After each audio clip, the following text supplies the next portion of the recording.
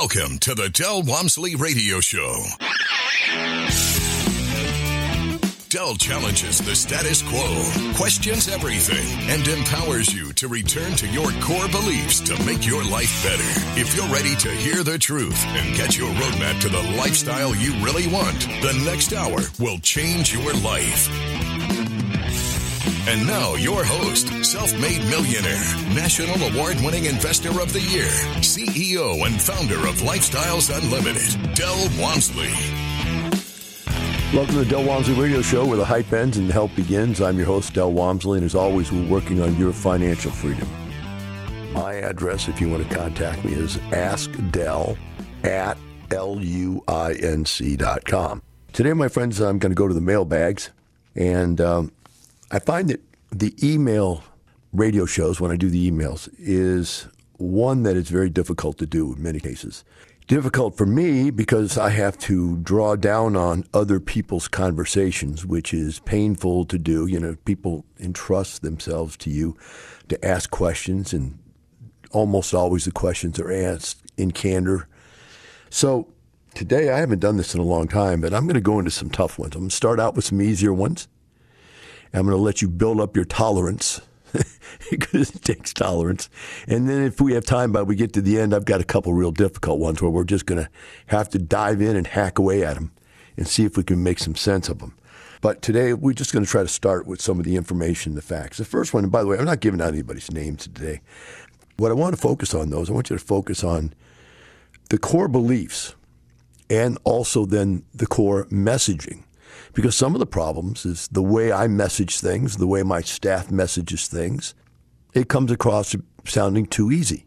And sometimes when you see that we pick out great examples of what you can do in your life, people then either decide, well, is that every example works that well, which would be a false assumption. So the first email says this. It says, I have roughly $100,000 to invest and $10,000 per month net income to replace. And he's note here, use the term net income.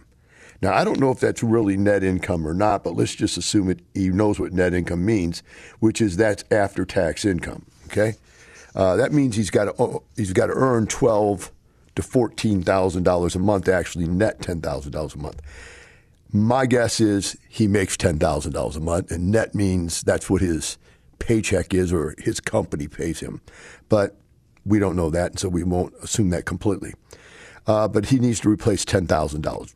Using the LU roadmap, Lifestyles Unlimited roadmap, is it possible to retire in 5 years or less based on these numbers? If so, what would you recommend as an investment strategy, EI single family and or multi-family or passive investing? Well, let's take the last question first. I could get you to a result with any one of those three different ways to invest, either by single family or by owning your own multifamily, small multifamily IRO deal, or by being a part of a big deal. You will get there quicker by owning your own single family or your own IRO deals. Why is that? Because if you're a passive in somebody else's syndication, they're taking some portion of whatever the profit is. Now, in our deals, the largest amount a syndicator can take is 20% override. So that means for every dollar you would earn, he would be getting 20 cents of your dollar as an overriding pay for putting the deal together and managing the property. He also gets a management fee, which is a company that runs the property, actually runs the property, which may or may not be the same person. Could be the same person that was a syndicator. It could be another management company. So if you own your own property, you, number one, get rid of the override. Whether it's a single family or a small multifamily, you get rid of the override. That's a 20% increase in your profitability right away. So if you were going to make a 10% return, you're only going to make an 8. If you were going to make an 8 passively, you're going to make a 10. Now, if you were going to make a 100% return, you would only make 80. If you did it yourself, you'd make 100.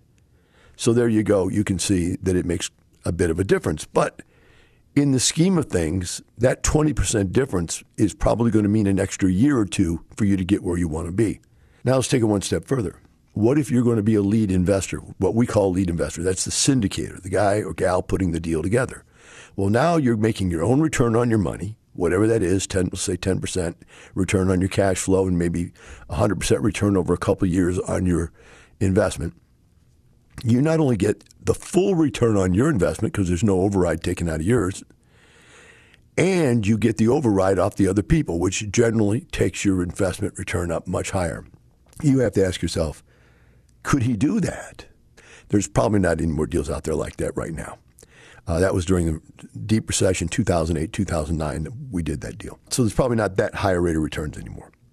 So I said to him, look, give it a few more years or lower your cost of living. If your cost of living expectations are $10,000 a month and you can get them down to just simply $7,000 a month, you can cut off and make it within 5 years. So it's just a simple accounting of math once you understand the background behind what we're doing and what the question is. The next question is even a little simpler than that. It's a statement, first of all, but I thought there was something interesting thrown in. It says, many people tout the fiduciary standard, but they still get their fees if you lose your money. They still make money.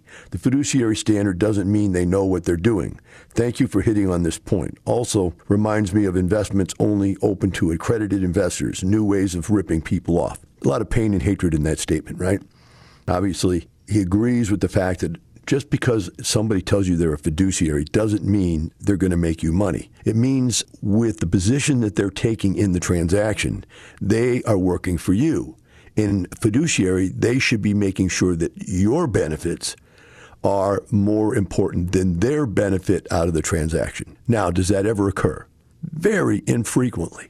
Very infrequently does a fiduciary actually worry more about you than they do themselves. They're out to make a living. That's what they're doing, okay? Does having a fiduciary position mean you know what you're doing? Not at all. Absolutely not at all.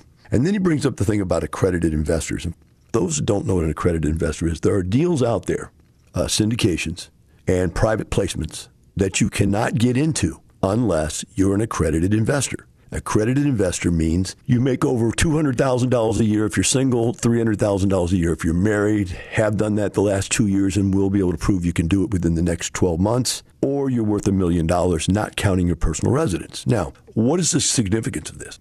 The government entities, SEC and so forth, they signify that if you have that much wealth, then you don't need to be protected by SEC rules. And you can go into the craziest, dumbest deals in the world because you should be smart enough to be able to ascertain whether or not they're a good place to put your money.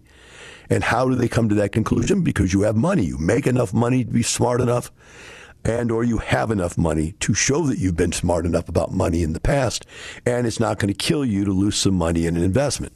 So hence, you can get into deals that are not protected as strongly by the SEC as deals where other than accredited people can get in.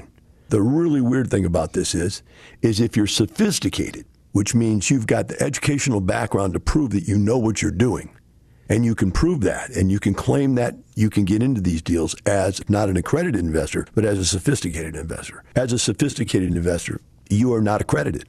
So you can't do what accredited people do, but you can get into some of these deals by being sophisticated. But guess what? By getting in sophisticated, you're giving up all the protections you had by being accredited. And just like being accredited, you're giving up those protections because you're getting into a deal you don't really qualify to get into. And hence, if you lose all your money, it's your fault. So that's why the guy says, well, accredited investors, only accredited investors can get in. It's a new way to rip people off. No, it's an old way. It's been around forever. It is the way that they keep the weak away from the really dangerous deals. All right, next one here. It says, I recently joined LS, Lifestyles, and I'm very excited about this. I have taken the single family and passive course, and I'm looking at passive investing in multifamily. My problem is most of my funds, approximately $350,000, are now in self-directed IRAs, which allows me to invest in real estate deals. But by doing this, my cash flow will be nothing, as all the money will go back into the IRA. I do have approximately $60,000 in cash, but to take the money out will take a big tax hit, which does not seem like a sensible thing to do. All right? So when you look at this situation, what he's saying is He could take his self-directed IRA and he could invest into syndication. The problem is all the proceeds have to go back into the IRA, and he can't get them out of the IRA unless he pulls them out and pays taxes plus penalty if he's not 59 and a half. So he's actually losing money by investing into the self-directed IRA. People don't understand this. They have no concept of this. And they have no concept of the fact that one other fact I'd like to make, and that is the way to look at this is that the money must get taxed sometime. You really don't own that money or the income that it produces until you pay Uncle Sam for the taxes you owe on it. In other words, you got paid somehow, you made money, you stuck in an IRA to avoid paying taxes on it.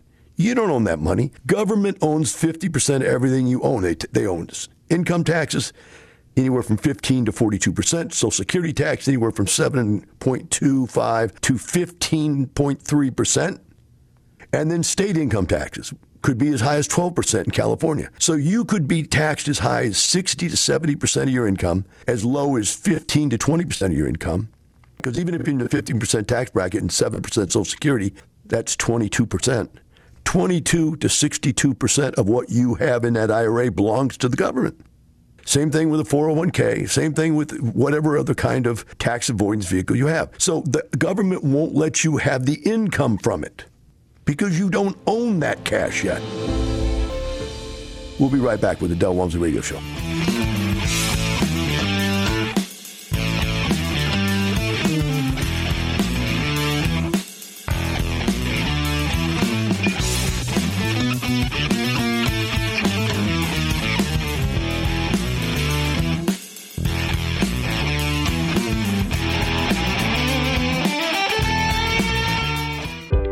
Look at the effects of what happened in 2008 and you compare it to what we are hopefully coming out of right now. Real estate has definitely shown its resiliency. It has provided for people not only a place to live, but a place to work, a place to raise their children, a place to teach their children, a place to prepare all of their meals. And that's really where the rubber meets the road, is that there are two things that people have to have, and they strive very hard to have them, and that's a roof over their head and food on the table. And if you are investing in something related to either of those two things, you are going to have a winning strategy. And in addition to that, you're providing something of value to the people around you. And creating a win-win situation while creating wealth and passive income for yourself is the best life you can get. Real estate is resilient. You should have real estate in your portfolio. Join us for the next live online free workshop. Register at lifestylesunlimitedworkshop.com. Welcome back. Now here's some more unconventional wisdom to set you free from the man on a mission to retire America, one person at a time, Del Walmsley.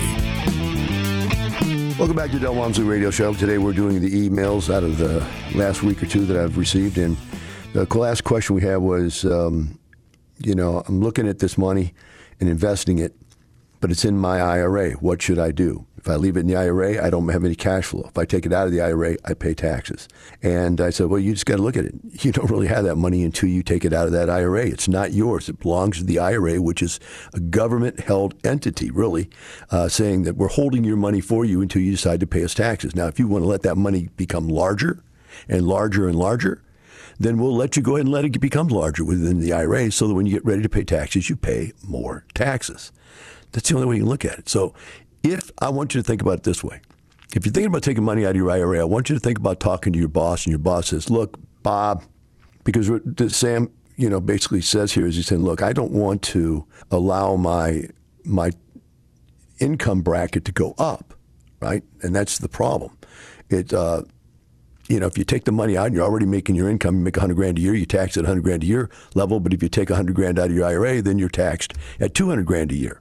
So the concept is you're supposed to take the money out of your IRA once you quit your job and or retired, because then you don't have income offsetting the taxes and you pay the same taxes you pay. But the reality is you're going to pay the taxes. And so, the discussion was, hey, you take it out a little bit at a time, invest it a little bit at a time, and you take the hit a little bit at a time and not jack your tax bracket up a large amount. That's a possible way to do it, right? On the other hand, think about this. What if your boss came to you today and said, Bob, I'm going to give you a $50,000 bonus this month? Would you say, sir, please don't do that? Why, Bob? Because you're going to jack my tax bracket up. It's going to mess me up bad. Okay, well, Bob, I was going to give you $100,000 this year. $50,000 now, $50,000 at the end of the year. Please, boss, don't give me that $100,000. Do you know how bad that'd mess up my tax bracket? Now think about it that way, and then you'll see how stupid it is to worry about taking the money out of the IRA.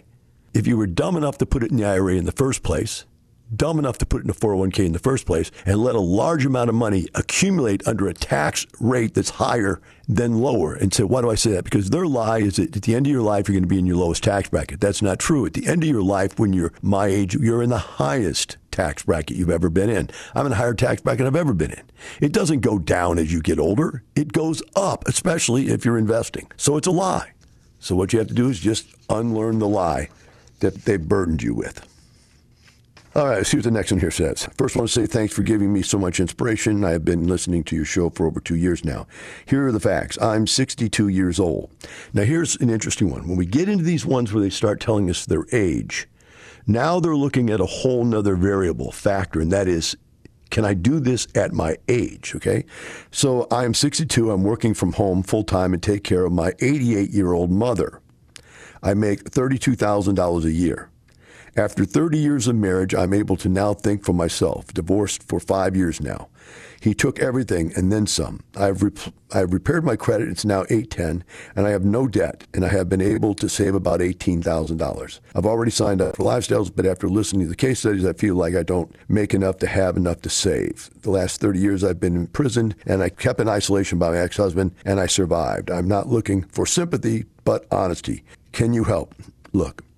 First of all, age. There's no age limitation to doing this. I'm 64 years old, and I'm still deeply invested in real estate, and more so all the time. I looked at 2 more deals last week and another deal today even. So, yeah, there's no problem about the age. Secondly, the problem, the challenge, if we call it anything, is the $32,000 a year of income, taking care of your mother, 88-year-old mother. Now we get into the thing, okay, do we have enough income to debt ratio to be able to afford to go buy a rent house? With only $18,000, that's all she's ever going to be able to buy, right, is one rent house. And one rent house would be beneficial for her, both income-wise and tax savings-wise.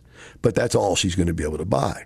And if she keeps that rent house and does it correctly and saves her money, it will be a marginal benefit to her. It'll be a good tax benefit to her, but a marginal income benefit to her because it's only one house. And then you've got this thing you now have to know how to deal with, which is a house, a rent house, right? And you're going to need to do that.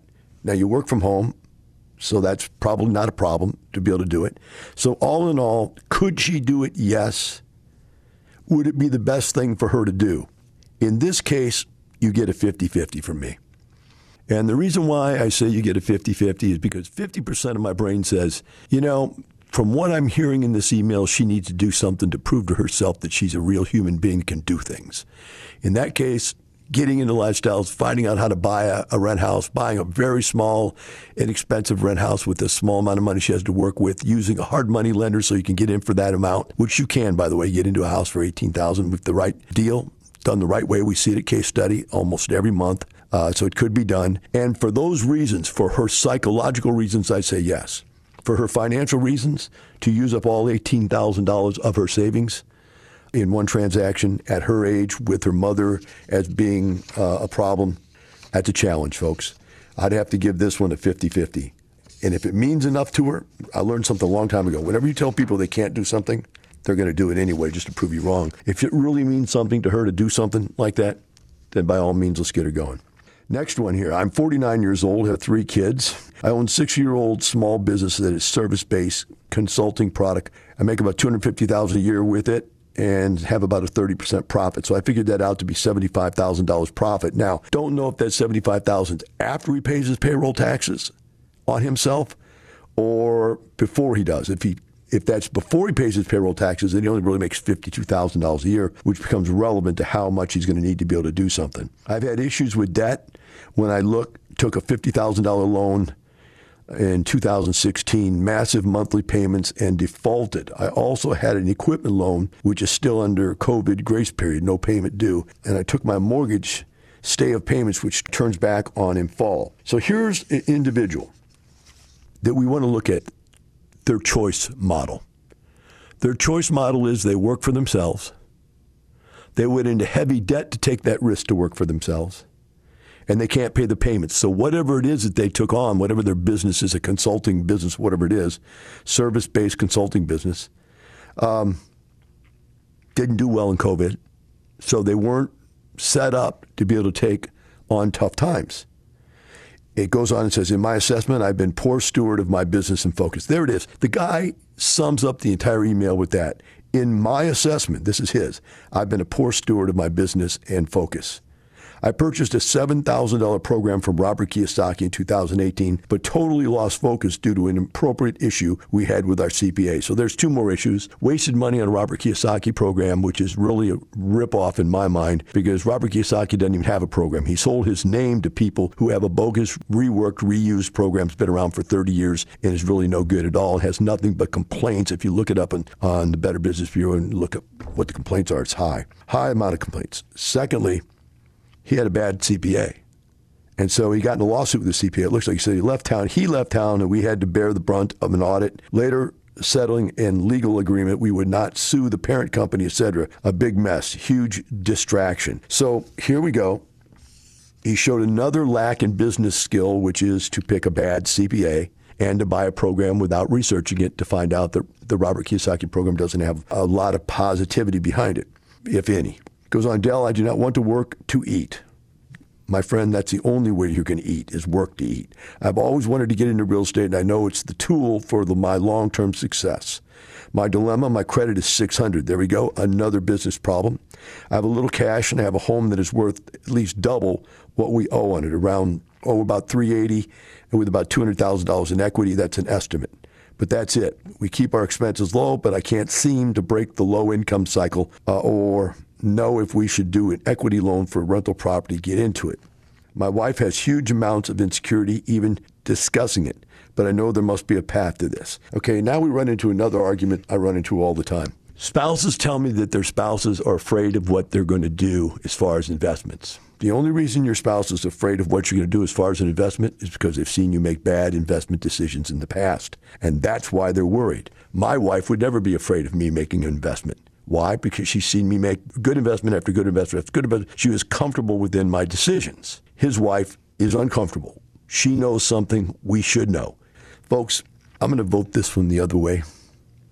What this gentleman really needs is he needs to do a self-assessment. I think he has, in this email, outlined his personal struggle very well, and he's outlined the things that he's done wrong along the way. The very fact that he lives in a $300,000, $380,000 home and doesn't have but $5,000 or $10,000 to spend to invest, you have to ask yourself why. If I was him, the first thing I'd do is sell the $380,000 house. Take the $200,000 and put it in a savings account. Take $5,000 or $10,000 and buy myself another home to live in that's a size we can afford. Then I'd take whatever's left of that $200,000, let's say 150 of it, and I'd start buying single-family houses. Not going to make you rich quick, but he's only 49 years old. I'm 64. That gives him 15 more years. And I'm still alive and still doing stuff. And yeah, he's going to have to work, but it's going to grow exponentially. But he's trying to do it all at once. So if he goes out there and takes all that $200,000 out of that house in an equity loan, let's say, and now he's got the debt on that house, which is wrong to do because he doesn't have the money to support that debt. He's only got $5,000 or $10,000. Then he takes that money and sticks it all in one big, large multifamily deal. And that deal doesn't work out that well. It doesn't pay that well. It's not going to give him anywhere near enough to be able to do what he wants to do, which is retire. So no, I'm going to give this one a thumbs down. I think he understands where he's at. He needs to sit on the sidelines for a while, save up some money, and like I said, if he really wants to do something to benefit himself and try to get to a better situation, sell that giant home. He's living a lie, is basically what it is. I think his wife sees that. That's why she wants to keep the equity in the home. That's the one safety blanket in her mind. At least I've got a home with some equity in it. If everything else goes wrong, we've got some money to survive on. And she's probably right. Because remember, spouses don't distrust spouses unless they've seen reasons to distrust their decision-making process.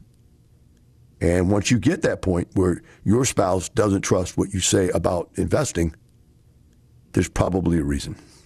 The next email says, Del, I'm planning on coming to the 2-day this year, but I have no savings, and I'm curious if cashing out with a refi is a good way to get started. My wife and I make $140,000 a year combined. We bought our house years ago for $345,000, and currently comps are selling for $650,000 to $700,000 in North Austin.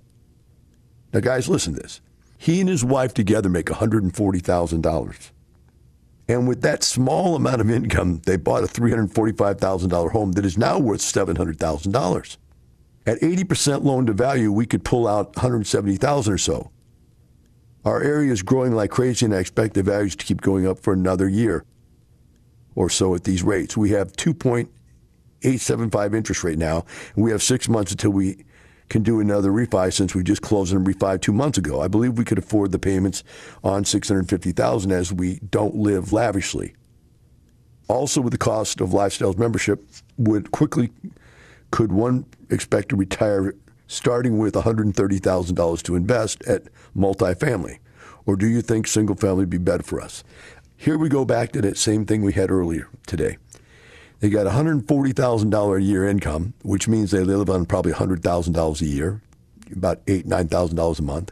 And they're trying to replace that with $170,000 of investment capital. It's just not going to get there very quickly.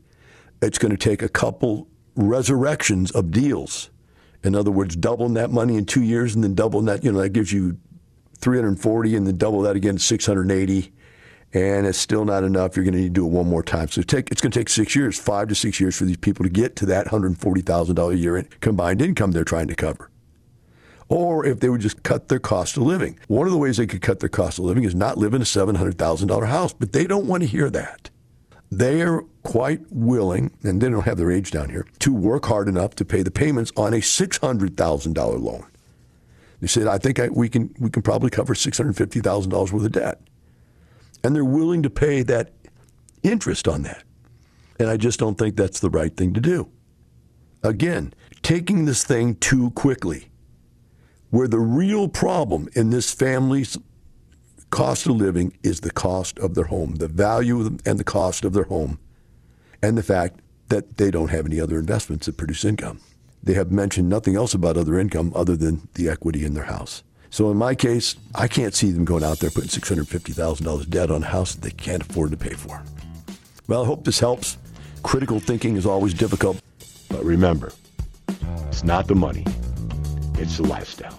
See you tomorrow.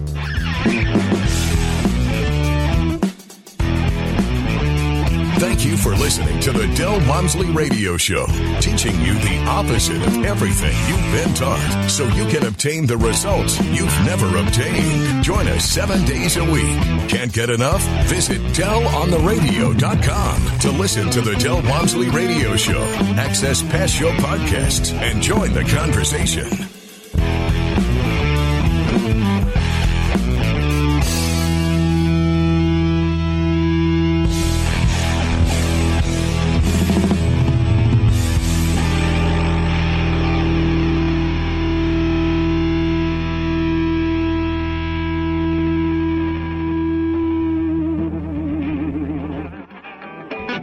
The information and opinions you hear on the Del Walmsley Radio Show are those of the host, Del Walmsley, his guests, and his callers, and do not necessarily reflect the opinions of this station, its affiliates, its management, or advertisers. The Del Walmsley Show is for entertainment purposes only. Please consult a professional regarding your personal investment needs. Nothing presented on the Del Walmsley Show constitutes an endorsement, recommendation, offer, or solicitation to buy or sell any product or security.